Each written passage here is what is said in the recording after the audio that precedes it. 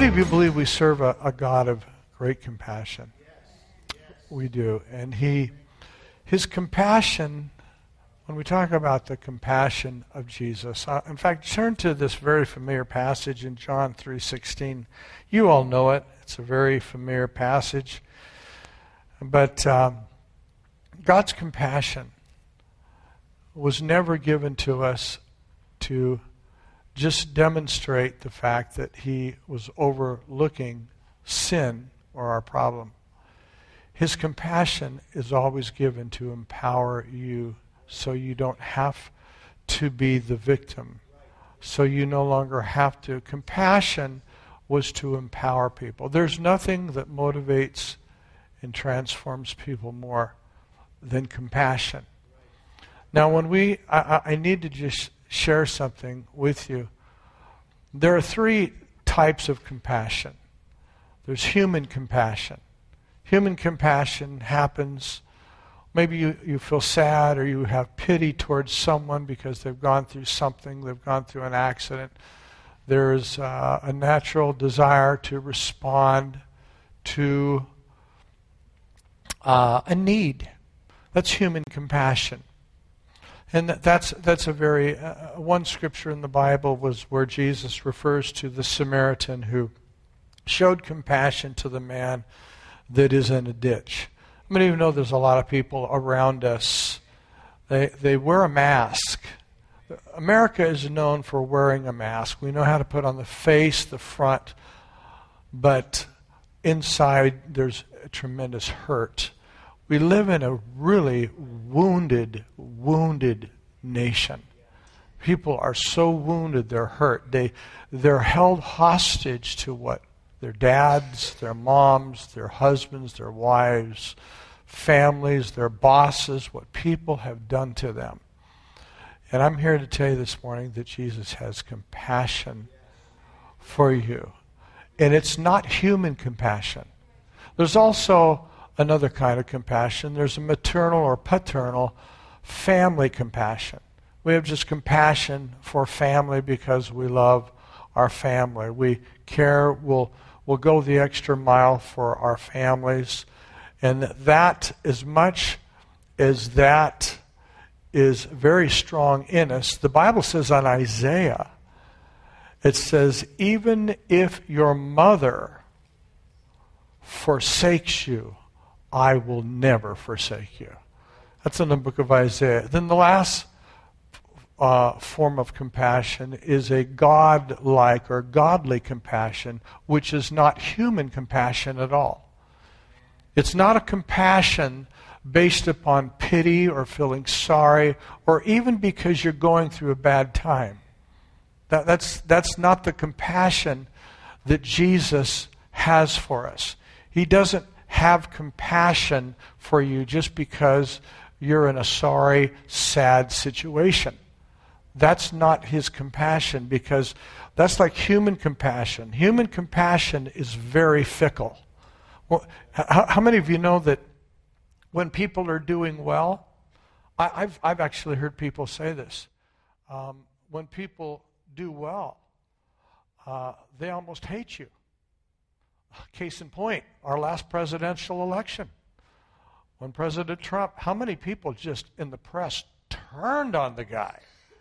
You know, there was no compassion because we saw him as an arrogant guy, and he did have a mouth, and he called names, and we saw some things in that man that we saw a side that really didn't demonstrate the kind of leadership that normally we've seen in past presidents. We might have had other different kinds of people. But I want you to see the kind of compassion that's in John 3:16, but especially in the next verse. It says this, for God so loved the world that he gave his only begotten Son, that whosoever should believe in him. Everyone say believe. Believe. By the way, believing isn't some form of head knowledge. You can know the Bible and still go to hell. You can have the knowledge of this word, but still not have Jesus in your life. Until Jesus becomes real in your walk, and that can only come as we encounter his compassion. And it says that for the Father, God so loved the world. He loved the world. Everyone say the world. Now, think of the worst person in the whole world. God still loves him. He has compassion. He has compassion. Last night at 4 a.m, the neighbors that my wife and I have witnessed to, have been sharing Jesus with, had a all-out drunken party. I mean, they were up and they were making so much noise. I woke up. I couldn't believe the commotion because I hadn't heard it before. And you know what I wanted to do? I wanted to call the cops because they were so loud. And guess what God reminds me of what I'm preaching on this morning? Compassion. So, Ray, show some compassion. I actually opened the door, and the marijuana was thick. If anybody would have drove by my house, you would have thought I was on pot. I mean, the pot was just right across the alley, coming right over into my... I mean, literally, the pot, and they were out there loud, and the music... I knew... the lights on my other neighbor's house came on.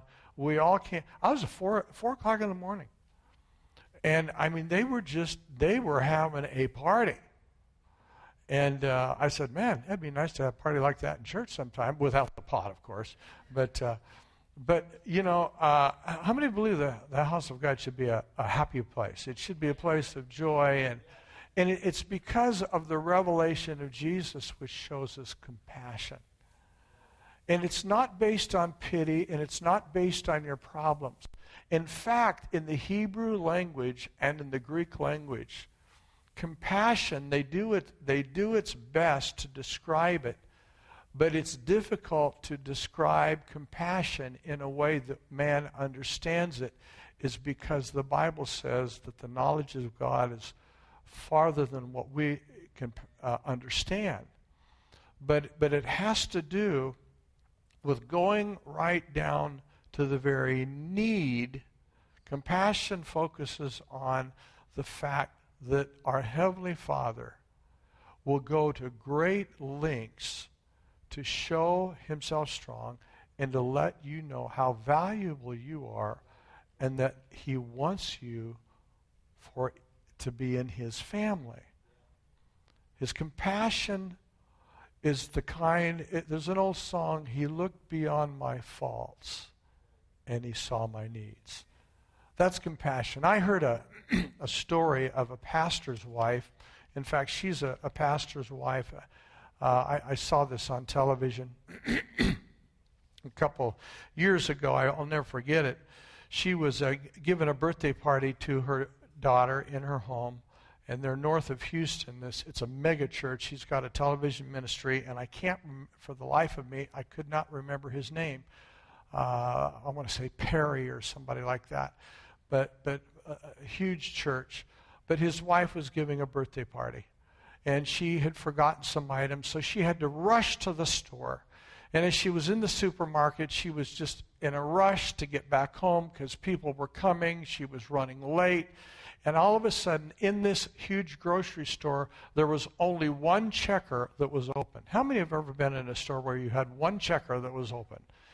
You have 20 checkers and one is open. Well, part of the reason is that these shopping centers, they save money by especially in the slow time of the day, which happened to be in the afternoon. So she's standing in line, and there's a woman with a full cart of groceries, about 5 people in front of her, and she's already been in line for about 20 minutes, and she is getting irritated.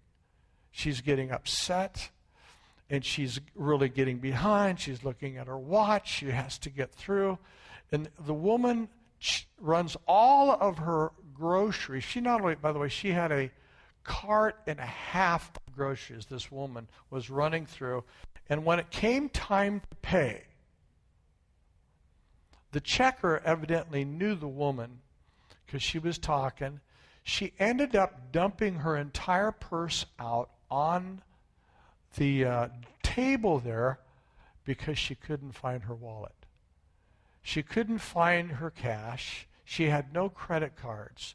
And she's standing there, and everybody in line is irritated, and they're just talking. Can you believe this idiot? She dumps her purse. Now we got to wait even longer. Now we got to stand around here and wait even longer. And all of a sudden, the woman starts crying. And she puts all of her stuff back in her purse, and the checker said, "Hey, it's going to be okay. Just pull your carts." She put all the food back in the carts, pulled them aside. She says, "I got to run home.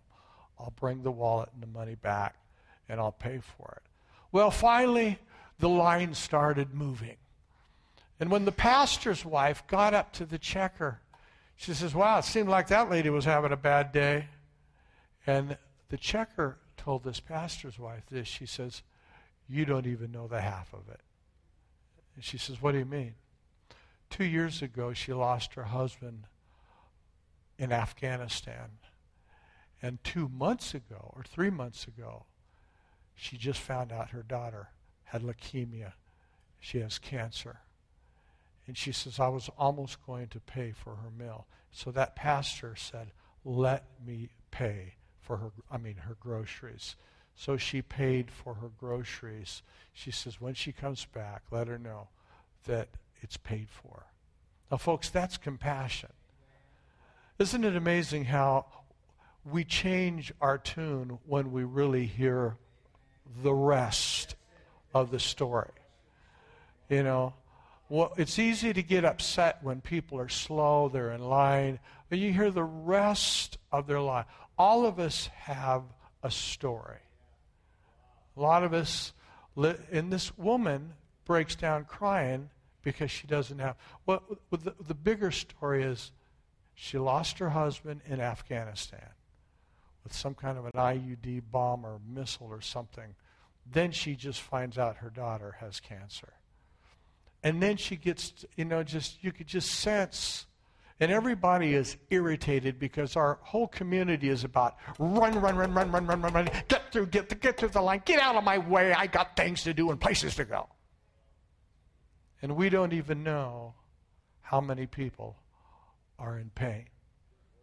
But notice what the Bible says in verse 17. For God did not send his Son into the world to condemn the world. Everyone say, did not. For God did not. He did not. He did not send his Son to condemn the world. But the world through him might be restored, saved, and delivered. Can I just say this? That if Jesus did not condemn you, doesn't matter what you've done, we have no right to condemn others. He did not come to condemn, but to restore. Now the problem is, we don't believe it because of the way other people treat us. We have a tendency to measure our worth by the way other people treat us. Satan is a liar. And he works not just from unbelievers, political parties, he even works through Christians. Sometimes there are wounded believers. Wounded believers, let me put it this way, hurting people hurt people. But whole people heal people. It changes the lens that you see through. When you're wounded, you will be judgmental, defensive, you'll attack, be impatient, you'll be critical, you'll write others off because you're not healthy. But the more healthy you are, the more grace, patience, and you're able to walk through, hold the hands and say, let me pay for the groceries. Even though I'm going to be late, it's going to be all right. Jesus, think about it. Here's Jesus, the Son of God, the Bible says, who took upon himself the seed of Abraham and became as one of us. And think about what he did. He submitted to his parents. He submitted to the Pharisees. Before his ministry began, he submitted himself in patience. For 30 years before he started his ministry, Jesus lived in Nazareth. By the way, Nazareth was a town, a small town, and when Nathanael was chosen by Jesus to be a disciple, remember the words of Nathanael? He said, can anything good come from Nazareth? Because it was a town of thugs. It was a town of people who were running from the law. Jesus grew up in that environment. And yet Jesus lived around that situation. He had a reputation.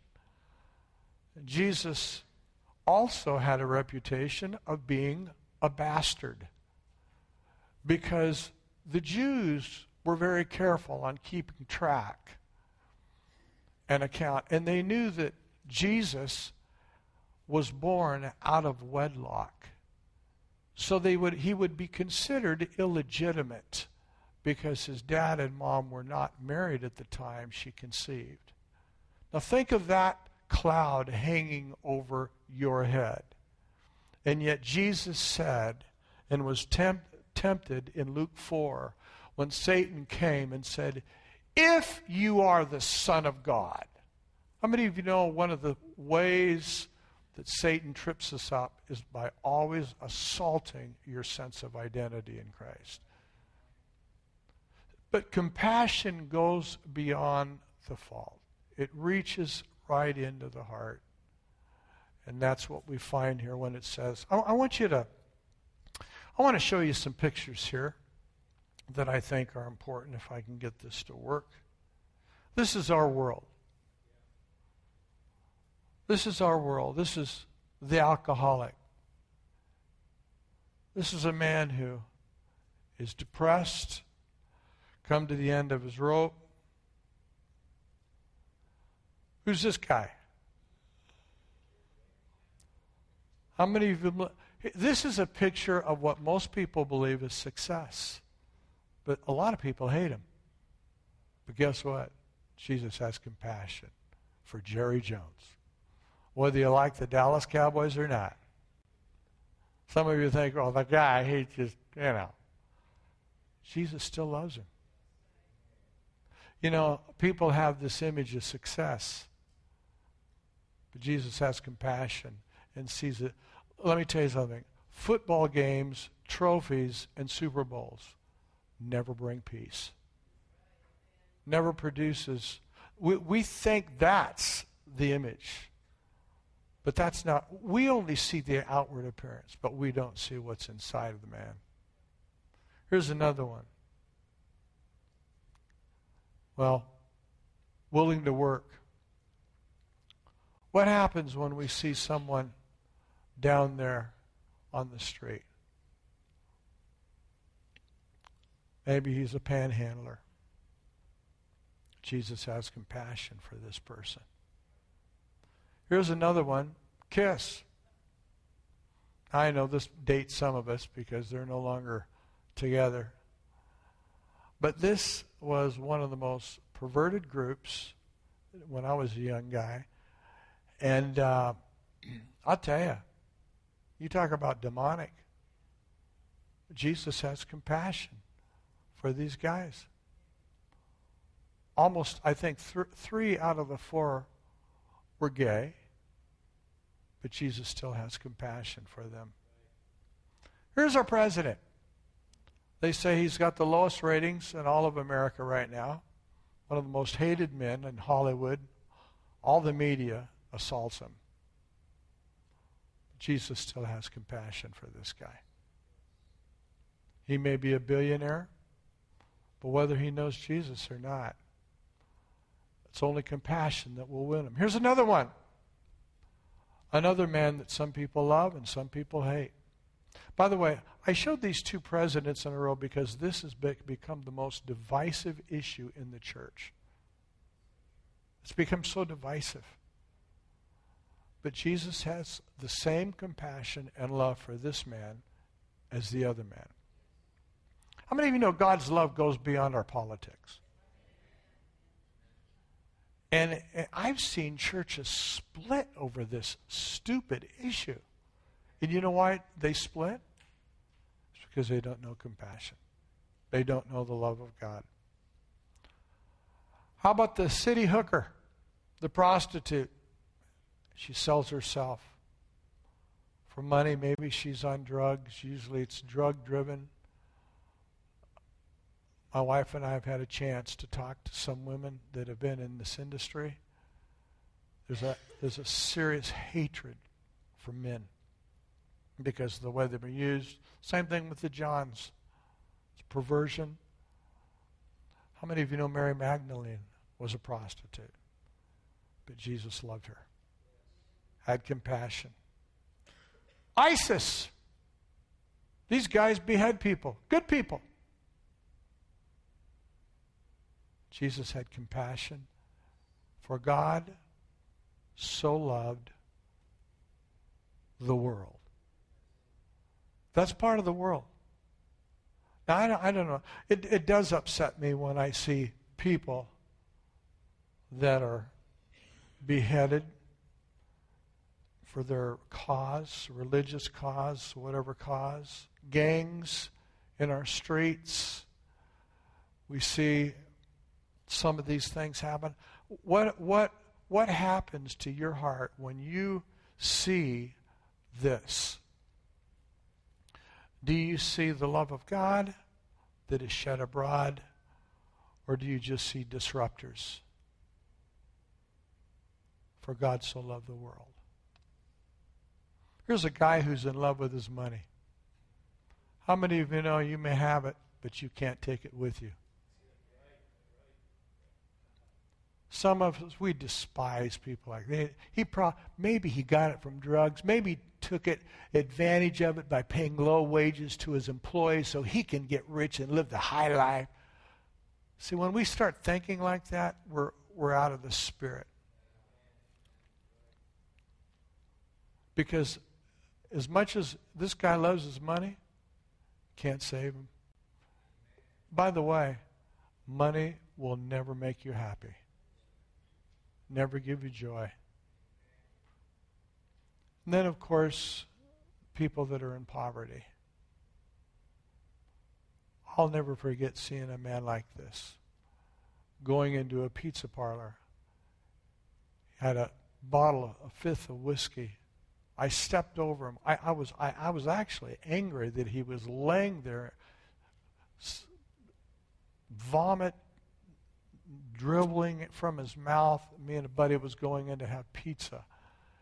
It was almost like this. I came back. The Lord convicted me. I'm sitting. I said, I got to go out and give this guy a pizza. The Lord convicted me. Said, are you enjoying? The first thing the Holy Spirit said, are you enjoying your pizza?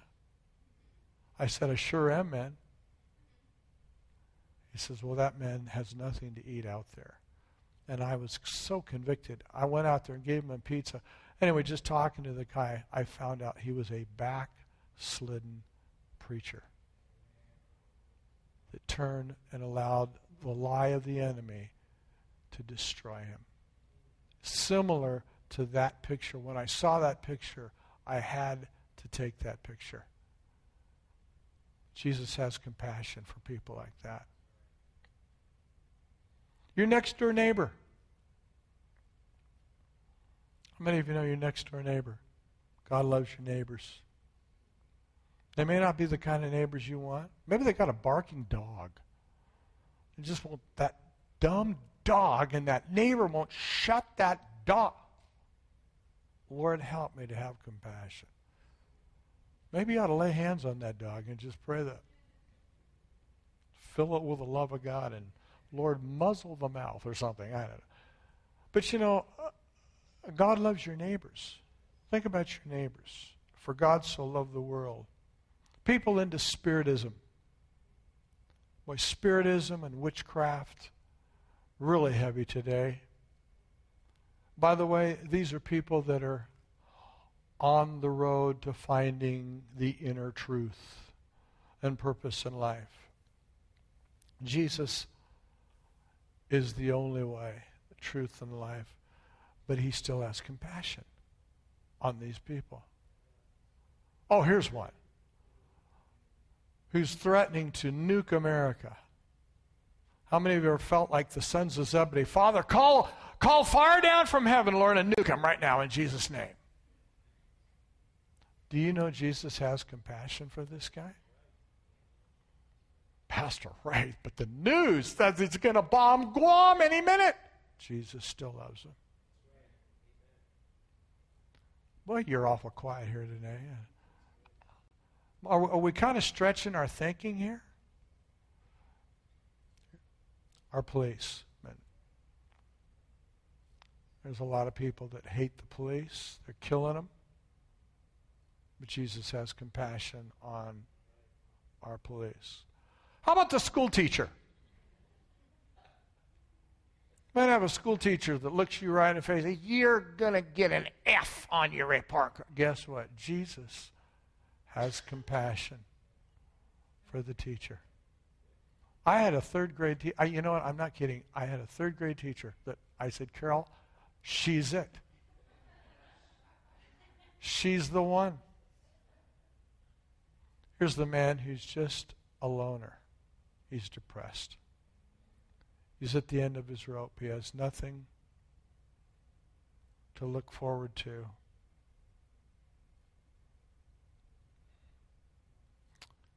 How about people in the mental ward? We have no idea what their story is. Society writes them off, tells the government to take care of them. But Jesus has compassion for these people. Here's one. Can you imagine being in a predicament like this? That poor donkey. I have more compassion for the donkey. The guy overloaded his cart and the donkey goes flying. I have great compassion for that poor mule. Do you know that in the book of Jonah, it said that when Jonah came back in Jonah 4, there's only 4 chapters in Jonah. God said that, Jonah told the Lord the reason he ran from the presence of the Lord and went to Tarshish. And remember, he ended up in the belly of a great fish. He said he ran from God's presence because Nineveh was the capital of Assyria. Assyria was one of the most barbaric, the most mean. God kept them around to chastise Israel because of their idolatry. They were a pagan, perverted, idolatrous, mean, gross nation, the Assyrians, Nineveh. So when this holy prophet, God tells Jonah to go down and warn them for 3 days and saying, in 3 days, Nineveh will be destroyed unless there's repentance. And Jonah ran from God. He wouldn't do it. And in chapter 4, it says why. God says, the reason why I ran and rebelled, here is this holy prophet who rebels against God. The interesting paradox is when he finally comes, I love this, I could entitle the message, The God of Second Chances, because out of the belly of the whale, or the great fish, Jonah cried out to the Lord, and the Lord heard his cry. And it says, and the fish vomited Jonah on the beach. And it says, and the word of the Lord came to Jonah a second time. How many of you know God is the God of second chances? That's compassion. God didn't kill him. God sought to restore Jonah. And as Jonah goes through the city, he walks through the entire... It took him 3 days to go through the city and say, judgment's coming unless you repent. And it says that the king of Nineveh sat down in sackcloth and ashes, and they repented, they threw their idols, and it says, and when God saw their works, that they had turned from their idolatry, the Lord showed mercy to Nineveh. And then in chapter 4, God says to Jonah, why are you sad? Why are you so sad, Jonah? Why is your face, your countenance fallen? And this is what Jonah said. Because I knew you were gracious and compassionate and slow to anger. I wanted you to nuke them, God. Because Assyria, for years, for centuries actually, had been so cruel to the Jewish people. And God says, I want you to warn them, and if they heed my warning, I'm going to show compassion. Do you know that God would rather show mercy than judgment? Some people don't believe that. They really believe God's out to get you. That's a lie. No, God's out to show mercy. God's out to show compassion. And so Jonah was crying out to the Lord, and there was this bush, there was a hot day, grew up, and it became shade to him, and then God caused a worm to come into the bush, and it withered, and then he started complaining, and he says, you have more compassion over a bush than people. And at the very end of the chapter, it says, the reason why I showed mercy was to save many people and much cattle. God was even concerned about the animals. It says it at the end of the book of Jonah. Well, that's why I put that up there. I had compassion for that poor mule. God cares about animals. He really does. He says, I want to save the cattle, not just the people, because God knew that judgment. We see this. Here's one guy.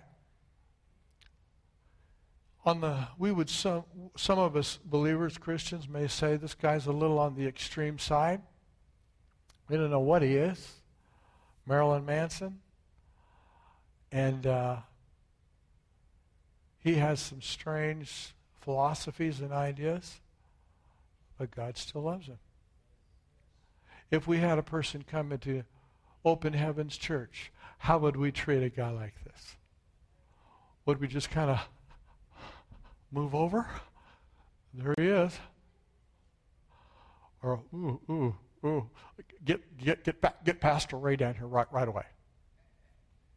No, maybe God wants you to go right up to him, and could you give this guy a hug? If you can't, it shows you're still wounded. The more healthy you are, I believe Jesus touched lepers. Under the old covenant, listen to this. Under the old covenant, if you touched a person that was unclean or a leper or were diseased, you would become diseased and unclean. But under grace, every time people touched Jesus, their uncleanness was made clean. See, under the new covenant, your love and compassion transforms people, but under the law, it pushes people away, and they experience rejection. Rejection is one of the most difficult things. Let me tell you what this guy's all about. It's more than just being an artist, which they claim to be. It's more than just a cry for attention. A guy who has to go to these extremes is deeply confused about his sense of identity and who and what he was created for. And Satan will push you to the limits to distort, destroy, and confuse who you are. And that's, some people, oh, this is just art. No, it's not art at all. I don't have to do that. If I have to do that to get attention, it shows me how really sick I am. He's not a criminal, but he's sick. He's wounded. And so we go to extremes, and our life is an extreme. Here's my point. Jesus has compassion. Amen? I want you to see some scriptures. I want you to jump over with me to Psalms 86:15. Psalms 86. Psalms 86, verse 15.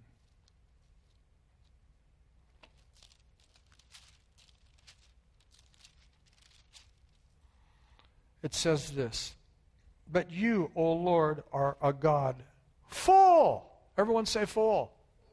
It didn't say half full.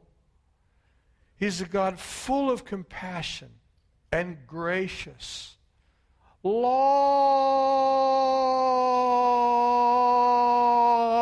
suffering. Let's all say that together.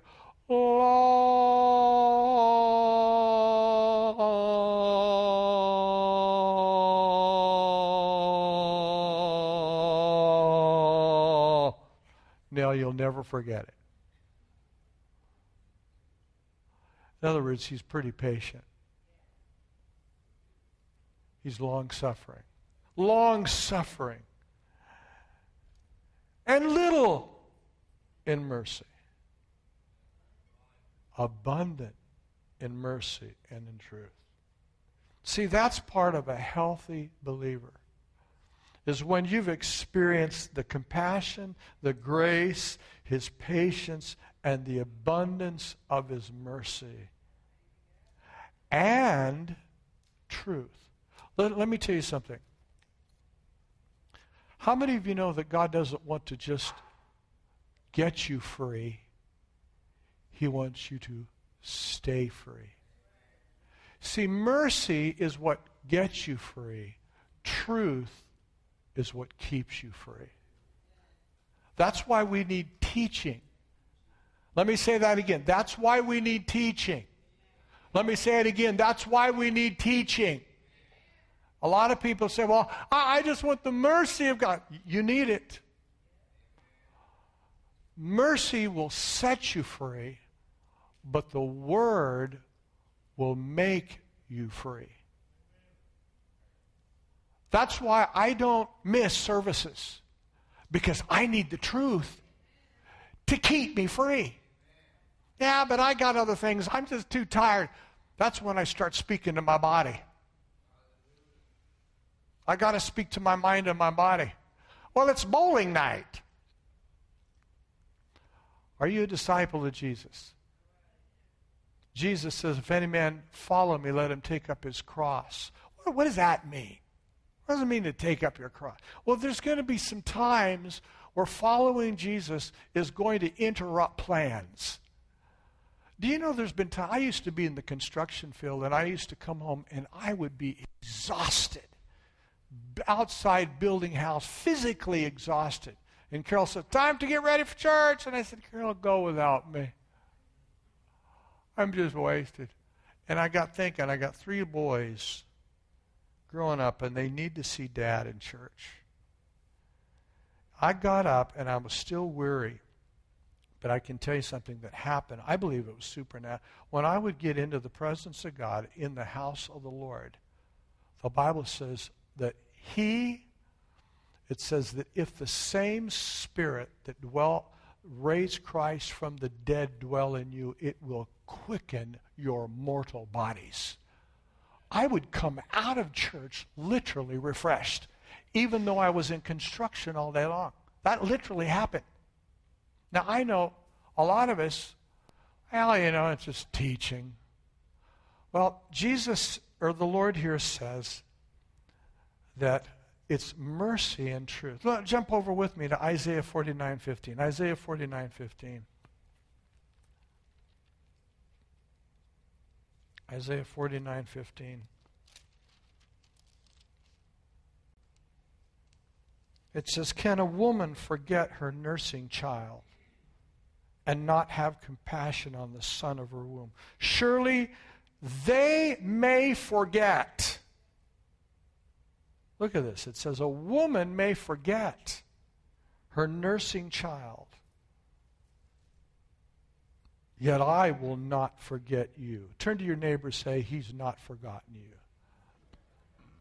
He will not forget you. I will not forget. I have inscribed you on the palm of my hands, and your walls are continually before me. God says, I will not forget you. That's compassion. And by the way, he doesn't say, I won't forget you because you've been a good boy. Because in Isaiah prophesied during a day where Israel had mixture of idolatry in it. God was saying, even though you feel forsaken, I will never forsake you.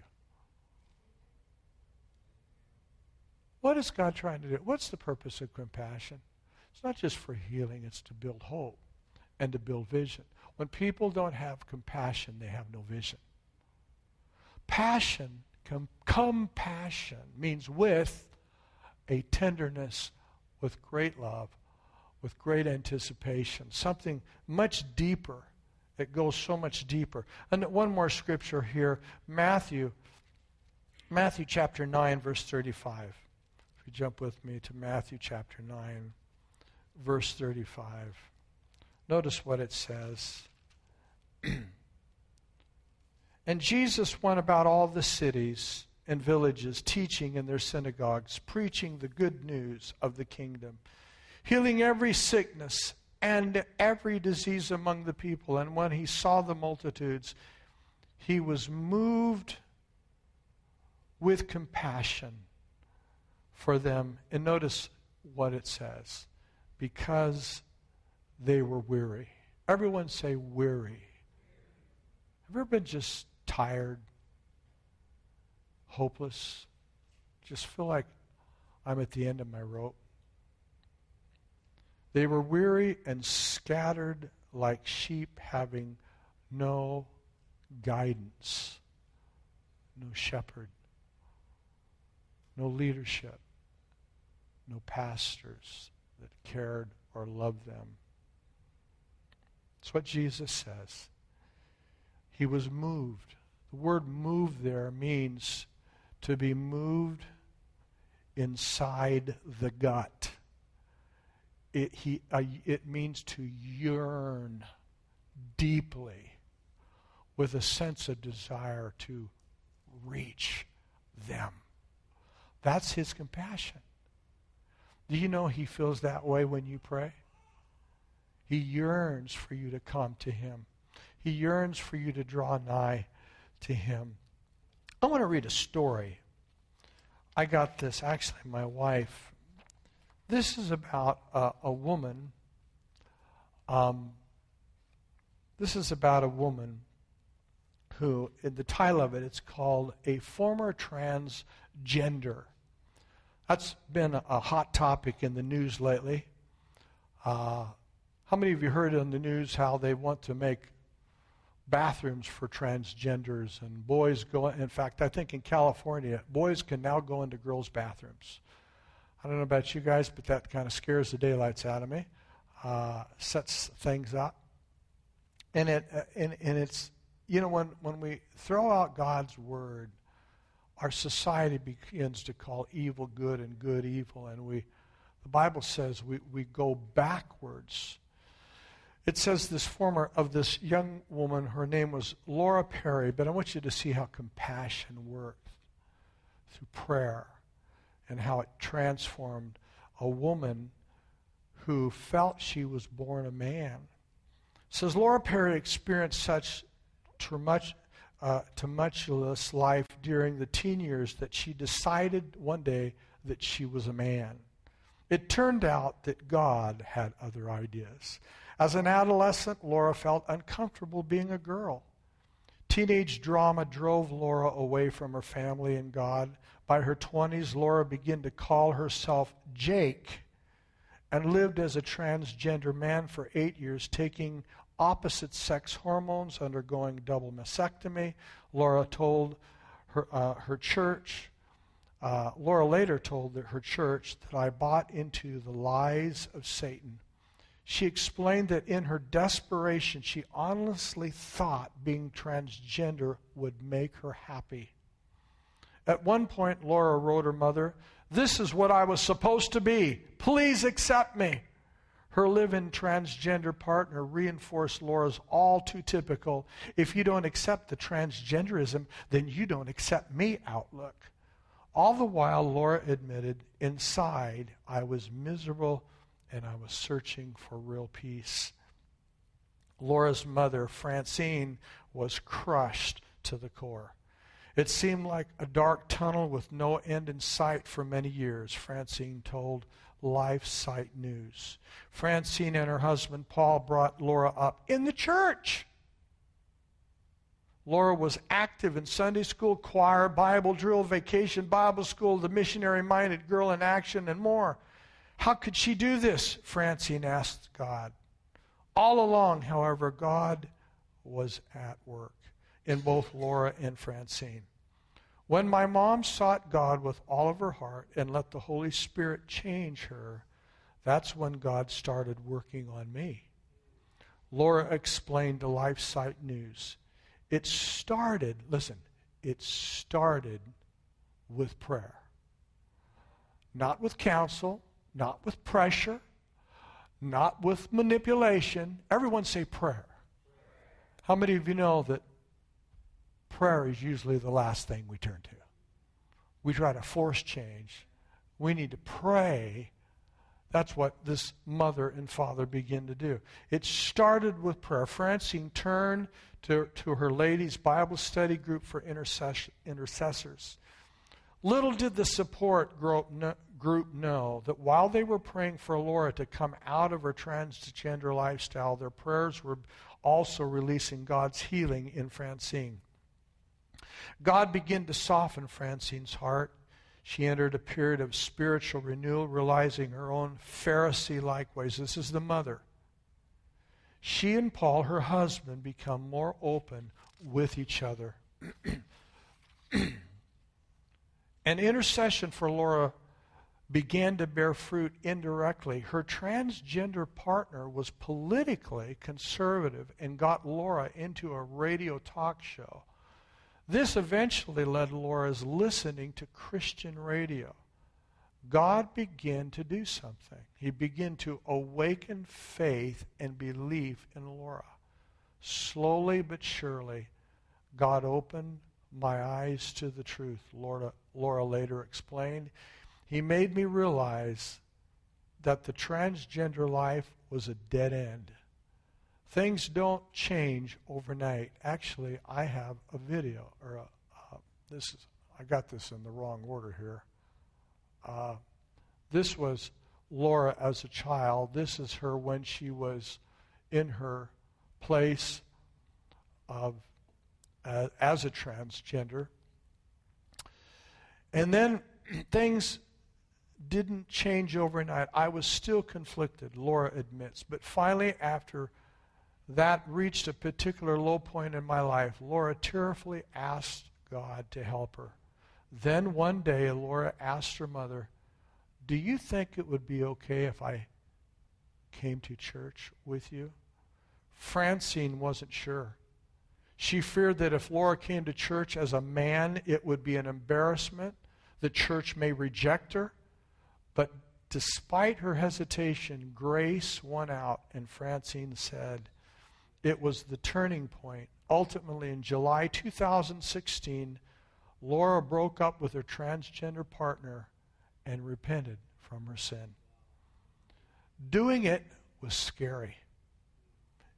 I didn't know what came next, Laura confided, but I was clinging to God's promises that He would take care of me. A key to Laura's healing came from the loving acceptance of Christians in Francine's Bible study group. I experienced such love and acceptance from my mother's Bible study group, Laura said. It was hard, But I had never experienced such peace and love as when I came back to the house of God. Another key to transgender healing was the same-sex loyal friend and mentor. In Laura's case, Pastor James' wife, Brandy, took Laura under her wing. Brandy gave Laura genuine love, a listening ear, Christian wisdom, and a bedrock solid friendship, like David and Jonathan in the Bible. I'm so humbled by all that God has done, Laura told LifeSite News. A month after her repentance and lifestyle change, Laura made a public confession of faith in Jesus as her Lord and Savior. She was baptized into Christ last fall. And God has healed Laura's relationship with her mother. Only God could have done this. Francine gratefully acknowledged. Laura's story is a story of God's amazing grace and redemption, she told LifeSite News. Since then, Laura has been able to share her remarkable story with many people. She was even a featured guest on a Family Research Council Washington Watch with Tony Perkins. I'm a living proof that God's love is greater than the devil's lies, she said. LifeSite News asked Laura if she had any advice for teens or young people who are gender confused or hurting. It's not about what we want. It's about Jesus, she urged. Jesus said, if any man will come after me, let him deny himself, take up his cross, and follow me. For whosoever will save his life will lose it. Whosoever will lose his life for my sake shall find it. My advice is the same for both teens and parents, Laura continued. If we look to the Lord Jesus, deny ourselves, and seek him with all of our heart, mind, and soul, he will set us free. Then she added, and God will work on the hearts of our loved ones. Francine and Paul now advise parents of gender confused children to never give up hope and to keep praying. To other parents who are in despair regarding their children's choices, I absolutely have walked in these shoes, Francine empathized. The main thing Francine wants to share with other parents is to focus on their own spiritual life and personal reliance upon Jesus.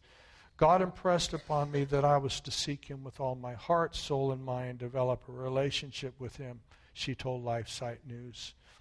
When I was obedient to seek him and quit, listen, this is what Francine said, the mother. Francine said this. I lost my place. The main thing Francine wants to share with parents is to focus on their spiritual life. God impressed upon me that I was to seek him with all my heart, soul, mind, and develop my relationship with him and stop trying to fix Laura. How many of us would like to fix our relatives? She is saying, stop trying to fix them. You pray for them. Yeah, but prayer doesn't do anything. Prayer does more than you think. They finally got it. Boy, when somebody's wrong, I got to fix them. No. That's what God doesn't want you to do. Well, shouldn't I say anything? Words of compassion, words of hope, words of life. First of all, they're not going to listen to you anyway if you have not built a bridge of compassion and relationship. I've learned that as a pastor. I won't even try. Now, there's times I thought I had a relationship with people and they are a brick wall. I don't care how much Bible you know. You know what? I got to tell you something. It has taken my doctor 6 years to get into my head to stop drinking Coca-Cola. It wasn't until February have I finally given up Coca-Cola. It was the blood work. He said, Ray, do you want to live till 70? I said, yes. Well, you're not going to make it. What do you mean I'm not going to make it? Your blood count is so bad. Your cholesterol is so high. You are a walking dead man unless you start working.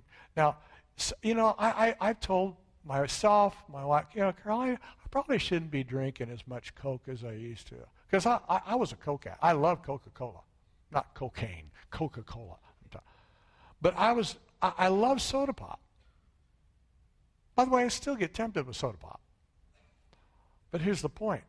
The issue is, I had a good, compassionate doctor. I had a wife that was an encouraging, great cook, and some other friends. But that's the thing that brings change, is compassion. But we remember the hurt. We remember the pain. And we want payback. By the way, payback only pushes people away. It never works. Jesus showed compassion to people that didn't deserve it. She goes on here to say this. I'm almost done here. Where did I lose? He was gracious, trying to stop and fix Laura. He was so gracious and began to work on Laura after I took my hands off. It was not overnight. Listen, it is not overnight. Everyone say that with me. It's not overnight. Say it again. It's not overnight. How many of you want a quick fix? Lord, I want quick healing, quick deliverance, quick salvation. I want a quick job. I want a quick. There's things that take time. Part of the reason, now this may shock some of you, how many of you know God could come down and do an instant miracle for you or for your family member right away? I've come to find out many times God doesn't answer my prayers the way I want to because He's working on me.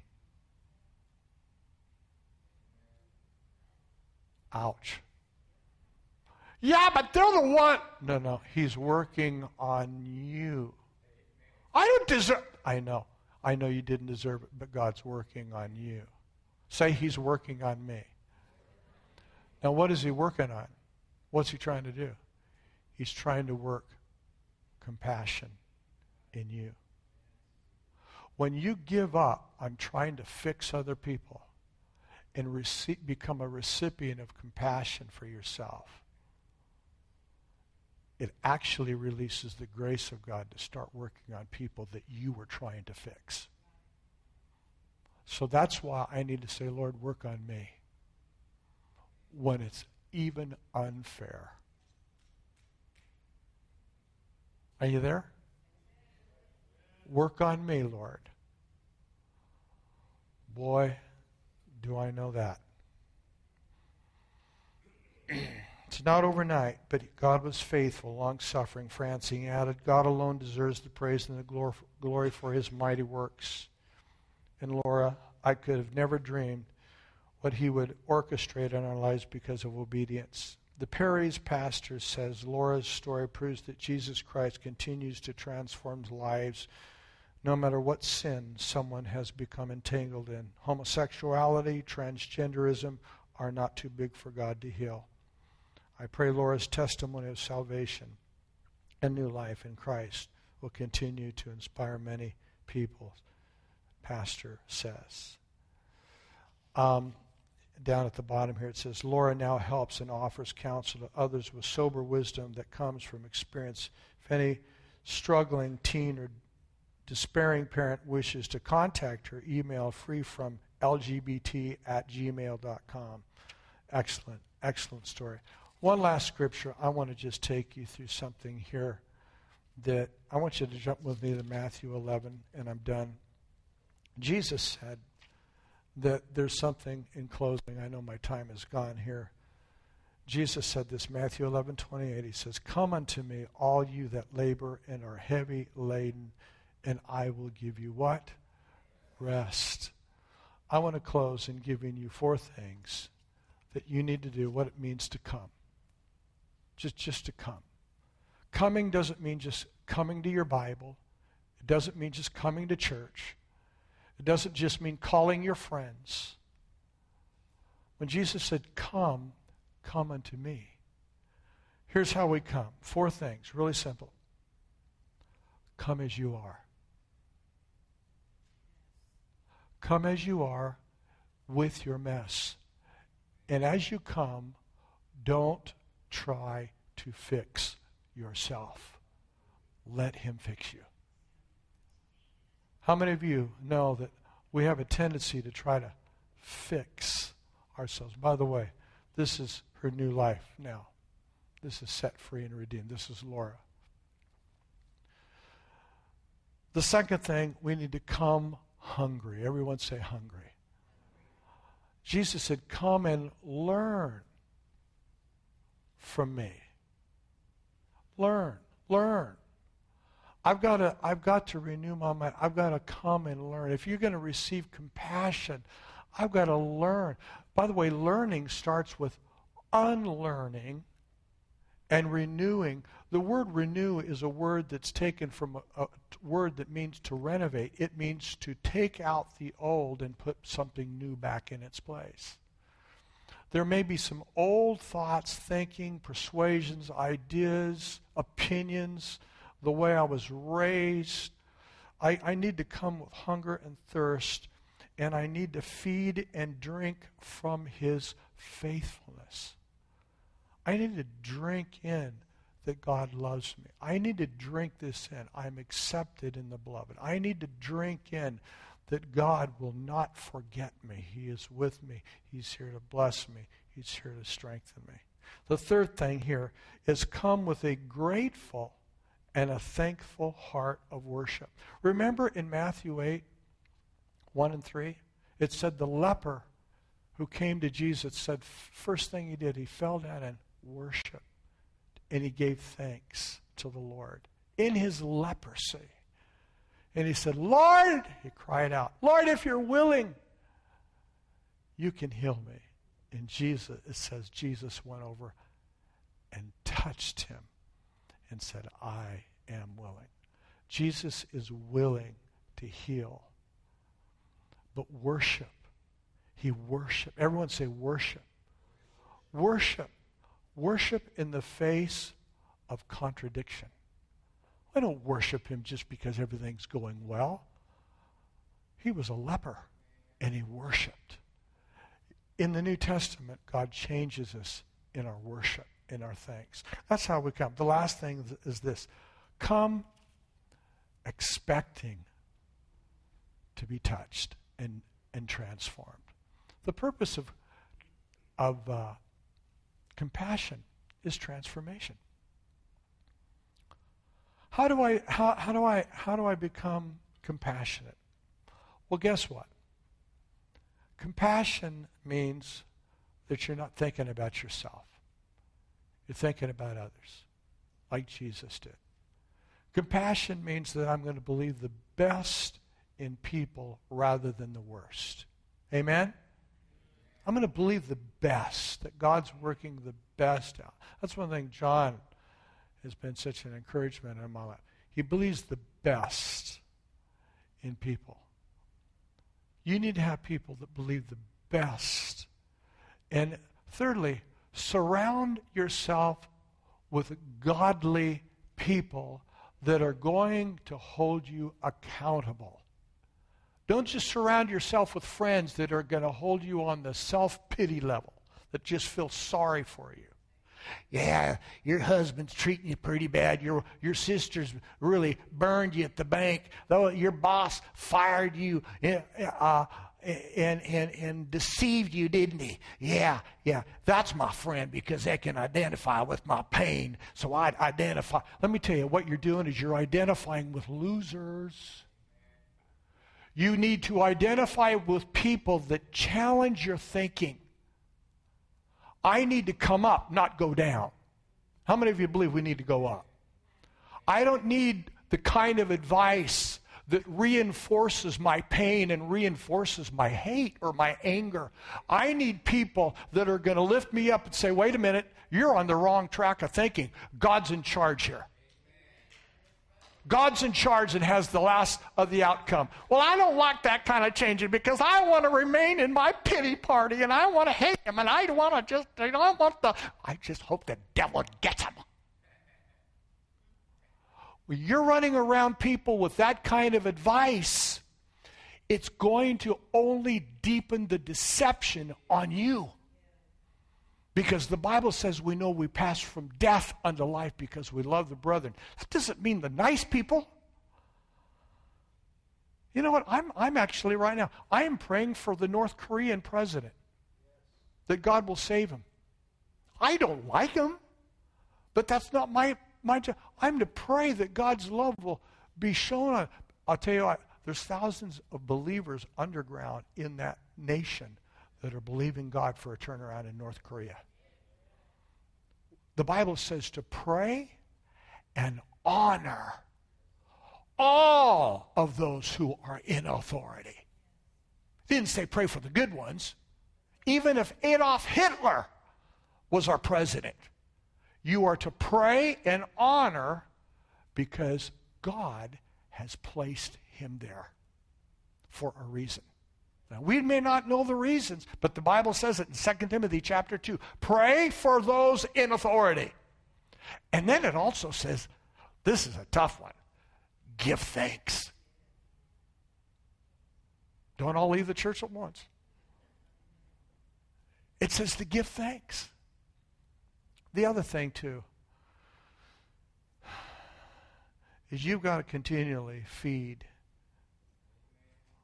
on the revelation of what Jesus is thinking and how he is seeing the world. For God so loved the world that he sent his best. If you're going to see change come in people or in yourself, you have to be a receiver of compassion. Like I said, Bible knowledge will not change you. Only an encounter with Jesus. A lot of people know the Bible, but they haven't let it come down into their heart. One of the ways you know that it's come into your heart is because you're walking and you're living and you're acting and you're motivating compassion even with people that do not like you. That's one of the ways you know you're a follower. It's easy to be friends with friends. It's easy to be friends with people that like you. Pat you on the back, scratch your back, do what you want, say what you want, think the way you want. But if you're going to be a follower of Jesus, he said, love your enemies. Pray for them that despitefully use you and abuse you. Amen? Let's stand.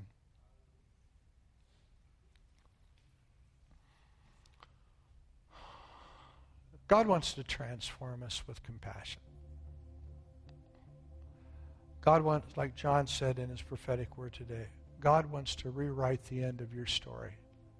Some of us don't have a future of hope. We have a future of gloom. God wants to change the end of the movie in your mind and let you know that there's a future and a hope, and that his plans are to give you a hope. Maybe today you're saying, no, Pastor, I'm facing some hopelessness. I need the compassion of the Lord in my life, because right now there's anger, there's hurt, there's a lot of pain. It's time. There's two words I want to give you. Let go. Let go. Everyone say with me, let go. I'm going to let go of the anger, the hate. I'm going to let go of the memories. I'm going to let go of what they did to me. I'm going to let go. I'm going to surrender what others have done to me, what others have said about me. I'm going to let go of the slander, the gossip. I'm going to let go of the pain and embrace the compassion of the Lord. Just with every head bowed today, just say, Ray, I need to receive God's compassion in my life. I just need to receive it. Because there's been some walls between me and the Lord. If that's you, just raise your hand. I want to pray with you. I see your hands. There's been some walls. Okay, you can put your hands down. Maybe this morning you may say, I feel victimized by some things that has been said, and it's been difficult to really receive from the Lord because the anger goes so deep. If that's you this morning, I want you to raise your hand. I want to pray with you. I see your hands. Can we do this? I think there's even more than that. Can we all take each other by the hand? We're going to pray The Bible says in the book of Job that when Job prayed for his friends, the Lord turned his captivity. I believe God wants to do exceedingly abundantly above all that we can ask or think. Do you believe that? Exceedingly abundantly above. Exceedingly abundant above what we could ask or think. Father, right now, you just see the hearts. We all need compassion. We need to experience the abundance of your mercy. We need to have a revelation that even if my mother forsakes me, you will not forget me. I'm written in the palm of your hand. Lord, change my movie script. Change the way I see the end of my life. Don't let me see myself depressed, alcoholic, burned out, without hope. But Lord, transform my life so that I might walk in the goodness of the Lord. Surely goodness and mercy shall follow me all the days of my life, and I will dwell in the house of the Lord forever. I ask you, Lord, to just send the rain from heaven upon your people today. Lord, let us just understand the nature and the goodness of your love, because it's love that transforms. It's not fixing myself. It's not fixing other people. It's just being in a place to receive. Help us to receive in Jesus' name. Amen. Turn to someone and say, you're a winner. I love you. And you're amazing. Don't forget prayer tomorrow night. God bless you.